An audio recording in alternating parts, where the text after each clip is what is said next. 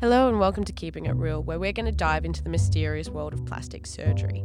My name's Alex, and each episode I'm sitting down with the respected surgeons Dr. Richard Bloom and Dr. Kim Taylor from Replastic Surgery, and we're going to ask all the hard questions that you want the answers to. Most are not coming in and saying, I want to look like Posh Spice or Pamela Anderson. And so it can be quite life-changing for them. And we see improvements in their self-esteem, their confidence.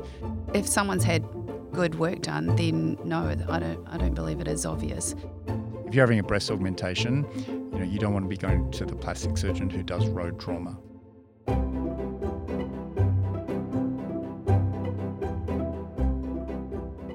Every year, thousands of women have breast surgery, whether it's a lift or an implant, and while it's everywhere online, breast augmentation is still a very mysterious realm. But for the surgeons at Replastic Surgery, it's a world that they experience every single day. So today, we'll be talking all about breast surgery, the ins and outs, everything that we need to know. You guys have obviously been doing it for a very long time. How many breast surgeries would you say that you've done in your career, Richard? Yeah, well, it's probably in the thousands. So I've been doing plastic surgery for 16 years and 4 years of training before that. And for the majority of my career, I've done a lot of breast surgery. So in that time, it's probably thousands of procedures. But more specifically, in the last 5 years, my practice has become almost solely focused on breast surgery, as has Kim's. Mm. And is that because it's what's popular at the moment, or? Kind of, but also when we started, we wanted to create a practice that was very focused, and the more you do something, the better you get at it. So when plastic surgery is such a broad field, so you can be operating on someone's toe, their hand, their head, so it's a lot of operations. So it all just gets the skill set gets diluted out a little bit. So by focusing on really sort of three main procedures, you just get super skilled and proficient at doing them. And so we felt that that's the space we wanted to be in and focus on that. And you certainly do see it as a surgeon. You just get so comfortable doing the same procedure day in, day out. Mm. And Kim, what about you? How many do you reckon you've done? Probably similar to Richard, except I've been in practice for 11 years, so a little bit less than him. But again, the focus being on breast and body type of plastic surgery procedures has made a big difference in terms of really just focusing on specifically those procedures that we have a better skill set at, rather than trying to be everything to everyone. Being able to then refer patients on for operations that we would performing less of and losing skills in those. And so the real aim to be experts in specific areas so that patients feel a lot more confident and comfortable coming to us, because that's really what we do. And for both of you, obviously you've been in it for a long time, so how has things changed? Have you seen a lot of change in terms of the surgery, but also the science and everything that goes behind it? What are the differences? I think probably the main change, technically there have been refinements rather than dramatic changes. Maybe breast reduction has changed, is one operation that probably has changed dramatically from a technical point of view. So 15 years ago, when I was just starting doing breast reductions, without getting too complicated, there's three components of breast reduction. You reduce the weight of the breast tissue, you reposition the nipple, and then you tighten the skin envelope. So we pretty much, apart from a sort of a small period where there's a slight variation, we've always done what's referred to as the anchor scar, or the inverted T scar. But so when we're moving the nipple, you need to keep the nipple alive. And 15 years ago, 20 years ago, the nipple was always kept alive from below, which meant that the bulk of the tissue was in the lower half of the breast. And what that led to was the the breast shape dropping out over time, and used to lead to a lot of wound healing problems at that T-junction because that was where all the weight was. And then probably in the early 2000s, there were some influential plastic surgeons, one from France, a couple from Canada, who actually turned it around and started doing it, keeping the nipple alive from the tissue above. And that had two flow-on effects. One, the blood supply was more reliable, but also it kept the bulk of the breast tissue in the cleavage area and took the weight off the lower part of the wound so that the long-term shape was better, less wound breakdown problems, and better cleavage. So that's probably one operation that's changed pretty dramatically from a technical point of view. The other aspect is probably more in how practices have set up. Kim, what about you? You've been in the industry for over a decade. How do you think things have changed in terms of practices as well as safety? Certainly the way we are running our practice now is quite different to what it was 10 years ago. As I mentioned earlier, that previously plastic surgeons and even we were trying to do everything for everyone, and the way that our practice has changed over the last 3 or so years is really focusing on breast surgery and tummy or body contouring surgery.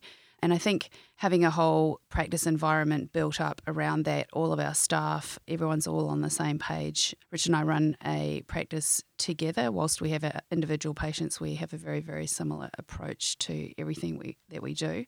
We are available to cover each other and look after each other's patients if the other one's not available or away.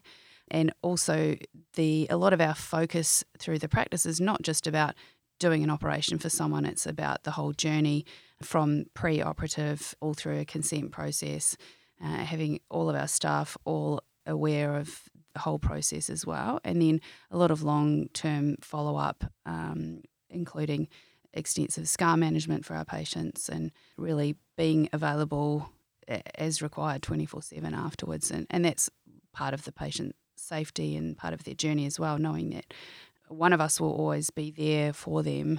And does this mean that the end look, the end feel is better than it's been in the past? And safety, I guess, is a big thing. That's really improved, I'm guessing? We think so. Like, patient safety is always one of our number one priorities, and certainly we wouldn't embark on offering someone surgery if we didn't think it was the right or safe thing to do for them. And I think having a focus on a few procedures really means that we're particularly skilled in those, and so that if something untoward does happen, that we have all the skills and ability to be able to fix problems as well on those rare occasions that they happen. Have you guys found that there is much more demand out there for breast surgery?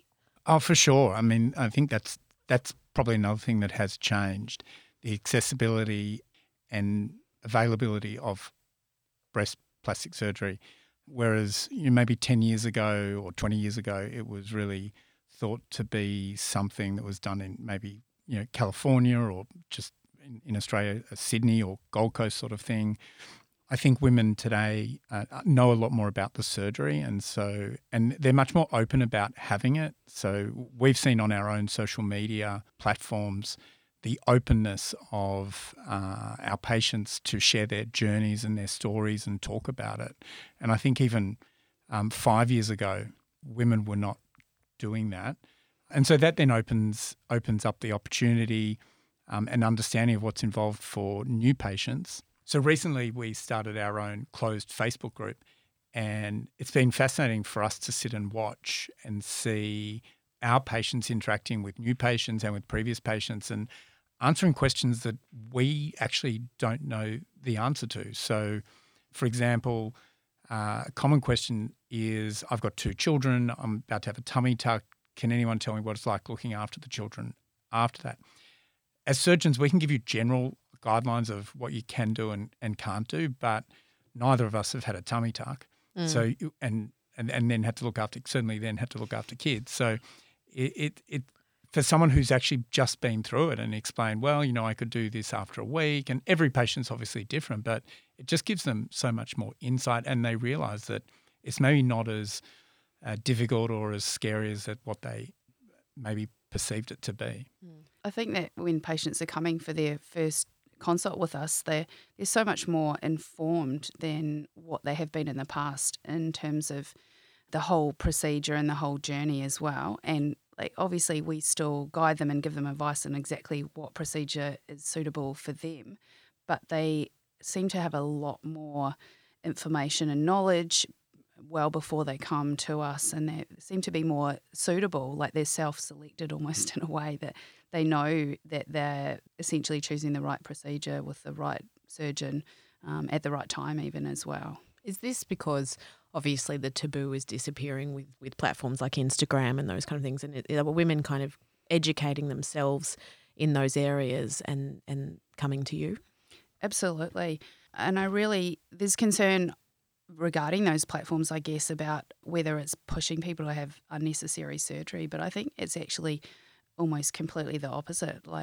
Women are getting a lot more information from those, seeing results that they like, seeing results they don't like. So they're actually coming to us with a clear goal and a clear picture of what their issues are and what their concerns are, and also about the taboo, I guess, of it, and that particularly for tummy tuck, for example, that a lot of these women are not having it as a cosmetic procedure. It's a functional procedure as well with a medical benefit. And so they are learning that from other women who've been through the same journey. So kind of realising that it's not such a no type of area to be discussing. Well, just to compare and contrast, when I started in practice, digital photography we had, but we didn't have great systems for showing patients photos. Compared to now, Kim and I, our library of photos it's about 40,000 photos, before and after photos, and we've got a really professional setup in how we do our before and after photos. So everything's very standardised: the lighting, the focal length of the camera, the background, the position of the patients. So we've got a dedicated staff member who takes those photos. So for starters, we can show patients really accurate photos. And when you've got such an extensive library, because it's not just a matter of showing someone a breast augmentation, and that's what a breast augmentation looks like, you need to find someone who has a similar starting shape and wants a similar finishing shape to give them a realistic understanding of what to expect. And when we're focused on just a few procedures, you build up a massive catalogue of patients. So almost invariably, you can find someone who is a pretty good physical match, and then a post-operative photo that patient is trying to achieve. And so give them a much more realistic idea of what to expect. The other thing was, and this is hilarious when I think back to this, when patients first started coming to see me for this sort of surgery, and they'd say, do you have any patients that I could speak to who've been through it? And so if we go through our list of patients and ring various people and say, would you mind if a patient rang you and asked you about your experience? And it was a very laborious task, and in the end they would end up maybe we'd find one person they could speak to. But as Kim's alluded to, with social media platforms, our patients are direct messaging previous patients and asking them without our involvement at all. So it's very independent of us. We're not telling them who to speak to and who not to speak to. Also, sort of the review sites, so Google reviews. I mean, they're real reviews, and you just read them and you get a much better understanding of what it's about. So all of those things help in reducing the sort of taboos of plastic surgery. There's much more of a focus on natural results, driven both by us and predominantly by patients, but sort of that really fake Californian breast augmentation, like the Pamela Anderson type look. I think that's how women used to perceive, that's what a breast augmentation is going to look like. Is there still a demand for that look, or has that really disappeared? I mean, in our practice, very rare. So our patients predominantly are requesting a very natural look. They want basically they pitch it that they want, obviously their close friends and family will know, but if they saw someone down the beach who they didn't know, they wouldn't suspect that they'd had a breast augmentation. Can you guys walk down the street and say, yep, she's had one, no, she hasn't had one? Or is it to you, is it obvious, or is it? Sometimes, for sure. But if someone's had good work done, then no, I don't believe it is obvious. Also, sometimes you can look at our post-op photos, and unless you're looking closely at the scars, it's hard to know whether they've had a breast reduction or a breast augmentation. So the aim is to have, even in a reduction, a nice outcome. It's not just purely about we're making your breast smaller because you've got back pain and neck pain. We're also aiming to have the breast look aesthetically pleasing as well. And patients are demanding that too. The other thing on that, similar to the walking down the street, going off the topic slightly, but with fillers and anti-wrinkle type of treatment, again, the taboo around that is a lot less, but people still coming in really with the image of these massive trout pout lips and saying, I don't want that kind of look. And most of the time when we're seeing patients, and the aim is to have that natural look. And so, yeah, I couldn't walk down the street and say that person's had fillers or anti-wrinkle, because if they've had the work done well, you're not being able to tell the difference. They're just looking. In regards to the fillers, and it's what Kim's talking about, is predominantly in the lips. I call that the Area 51 look. So in America, they used to have, there was this site that they thought the American government kept all the aliens. And so if you're an alien and you're in Area 51 and everyone looks like an alien, then you think that's kind of normal. So I think, and expanding on what we were saying, our practice isn't like that. So we're a non-Area 51 practice. So if you're an Area 51 practice and everyone is sitting there with, massive fake breast implants, huge lips, and you're looking around the waiting room, you think that that's normal because that's what everyone else looks like. So you're kind of like a Men in Black, like you really want to help these women. Yeah, exactly. Camouflage themselves. Exactly. Oh, that's great. Well, what do you think some of the biggest misconceptions are about particularly breast surgery? Do you think there's still a lot of taboo around it, or? I certainly think, yes, there is. Probably more so in the older generation. The younger generation and those in their 30s, 40s, even 50s now, it's a lot more open, and these are women that have access to a lot of social media accounts and Instagram and Facebook. And so it's being talked about a lot more. One of the misconceptions definitely is that any breast implant's going to look fake, and that's most definitely not the case. It can be achieved if that's what the patient wants, but that's very uncommonly so. But generally the patients that we see, that the first thing they say is, I want to look natural. I don't want anyone to know when I go to school drop off that I've had implants done. One of the other misconceptions, particularly about breast implants, is that they have to be changed at 10 years. That's something that's been around for quite some time. That really isn't true. I do say to all my patients that have a breast augmentation that there's a 100% chance at some point in their lifetime they're going to need to have further surgery on their breasts.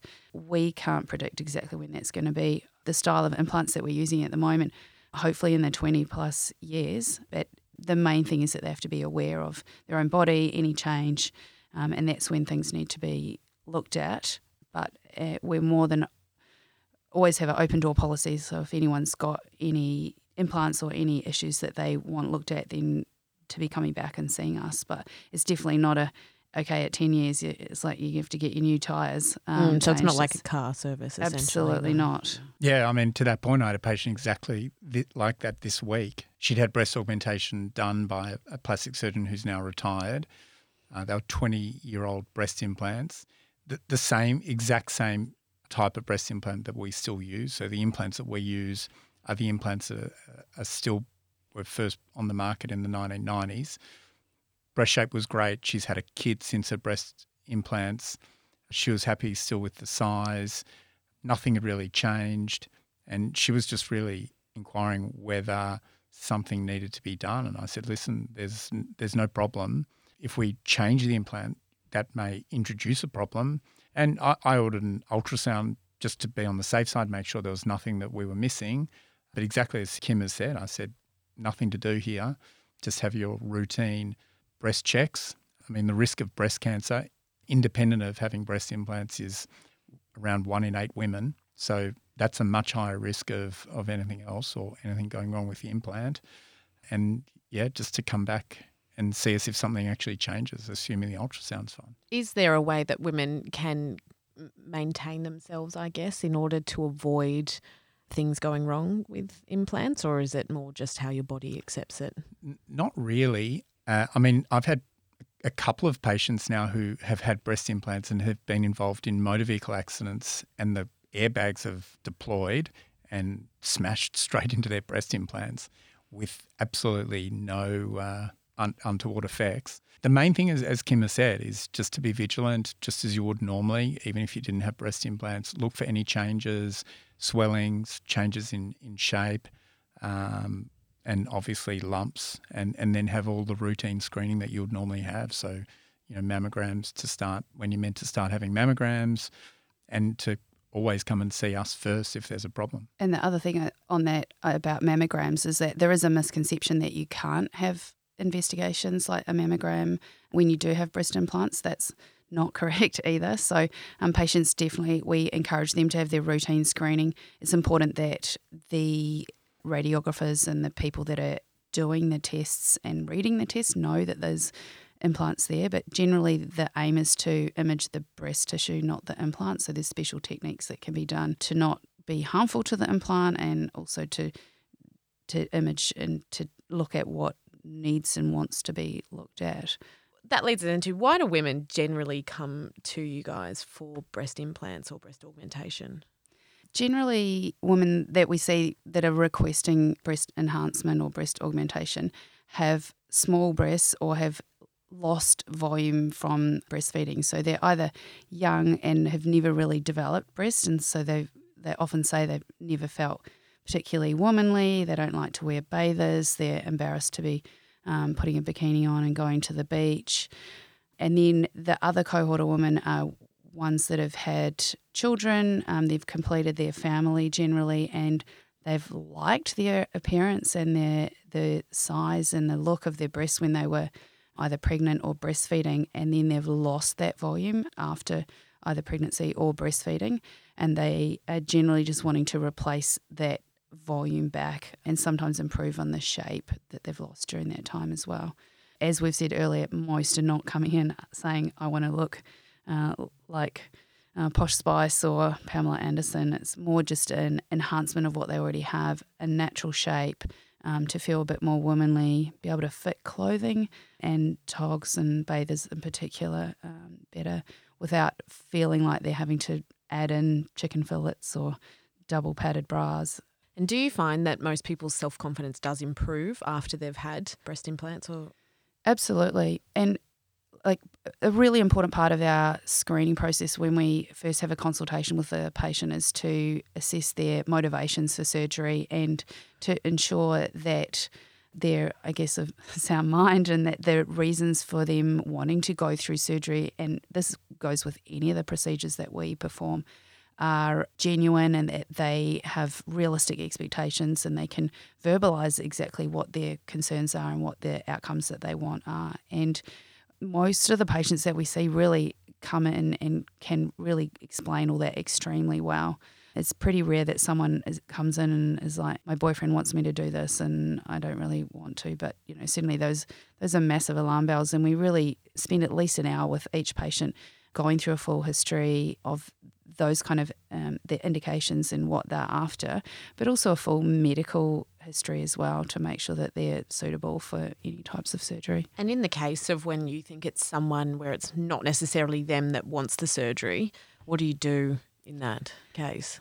So certainly the first thing is to not immediately operate on them, to really try and get to the bottom of their reasons why they're coming in. And if there's any concerns regarding either psychological issues, is that to refer them back to their GP or refer them to be getting assessed by a different type of professional than ourselves. And most definitely not to be offering them surgery until we're absolutely sure that they really are aware and know and want that it's for them. Yeah, I totally agree. And I think people underestimate the confidence aspect of it and also the fashion aspect of it. So fashion, I think the clothing fashion has driven some of the requests as well. So the plunging necklines and things like that in terms of then having breast shape. And it's a really interesting, we touched on the stigma before. It's really interesting that it's really well established for someone who has been through breast cancer and has had to have a breast removed surgically. It's well established that they do much better if they've had a breast augmentation in terms of their self-esteem and confidence. But women who, for whatever reason, don't develop breast tissue during puberty, there are elements of society who judge them differently. And even though they've arrived at that point very differently, the end point is still the same. They don't have breast tissue and they don't feel maybe feminine, or they don't feel confident, they can't fit out clothes. They're amongst the most grateful patients in our practice in terms of how it helps with their self-esteem and confidence. And is there ever a case where you have to say no to a patient? Yeah, there is. I mean, Kim just touched on some of them. Obviously, for medical reasons, if they're not safe for an anaesthetic, that's probably uncommon in the breast augmentation population. Probably the two most common scenarios that I would see where I would say no is occasionally women would come in, and in the group that Kim was talking about after pregnancies, who need to have a breast lift, which involves more scarring than a breast augmentation alone. And they're not prepared for that. They don't realise that they need that to get the result that they want to have. And maybe another surgeon has said to them, no, we can maybe get away with just a breast augmentation, but you sort of know that that's not going to be the right result for them. For most of them, once you explain it, and we've got a pretty extensive consultation process where we can explain it and draw on patients and do simulate. We've got a 3D simulator and show them what the effects would be with or without the lift. For most patients, they accept that and they're happy to go down that path. But occasionally they think, no, I don't want those scars. And they're trying to push you to just do a breast augmentation. You have to say no. The other time is when someone wants something that is more than 2 standard deviations away from the norm, and you just know long-term, like really big implants that really don't fit their frame, don't fit their soft tissue, that long-term are going to cause significant problems. And in those cases, I'll say no to them as well. Do you ever fear that those women go on to a different surgeon and request something that they know is not good for them? I know they do. They definitely do. I mean, there are some surgeons who, their practice is very different to what ours is, and most of their patients are that type of patient. But also then sometimes we see them back again after they've had those procedures and they're not happy. And it's really difficult. You're on the back foot once someone's already had an operation that they're unhappy with, to then try and correct that. All right. Well, thanks for coming in today, Richard and Kim. And the next episode, we'll be talking all about the journey of breast augmentation and how to choose the right size and how to get the cleavage that you want. Thanks for coming, guys. Thanks, Alex. Thank you so much for listening to this episode of Keeping It Real. To keep up with our next episodes, go and subscribe on Spotify or iTunes or wherever it is that you get your podcast. If you have further questions or want to take the next step, visit www.replasticsurgery.com.au or follow Ree on social media. If you want to put any questions to our experts or join the conversation, head on over to our Ree Girls Facebook group.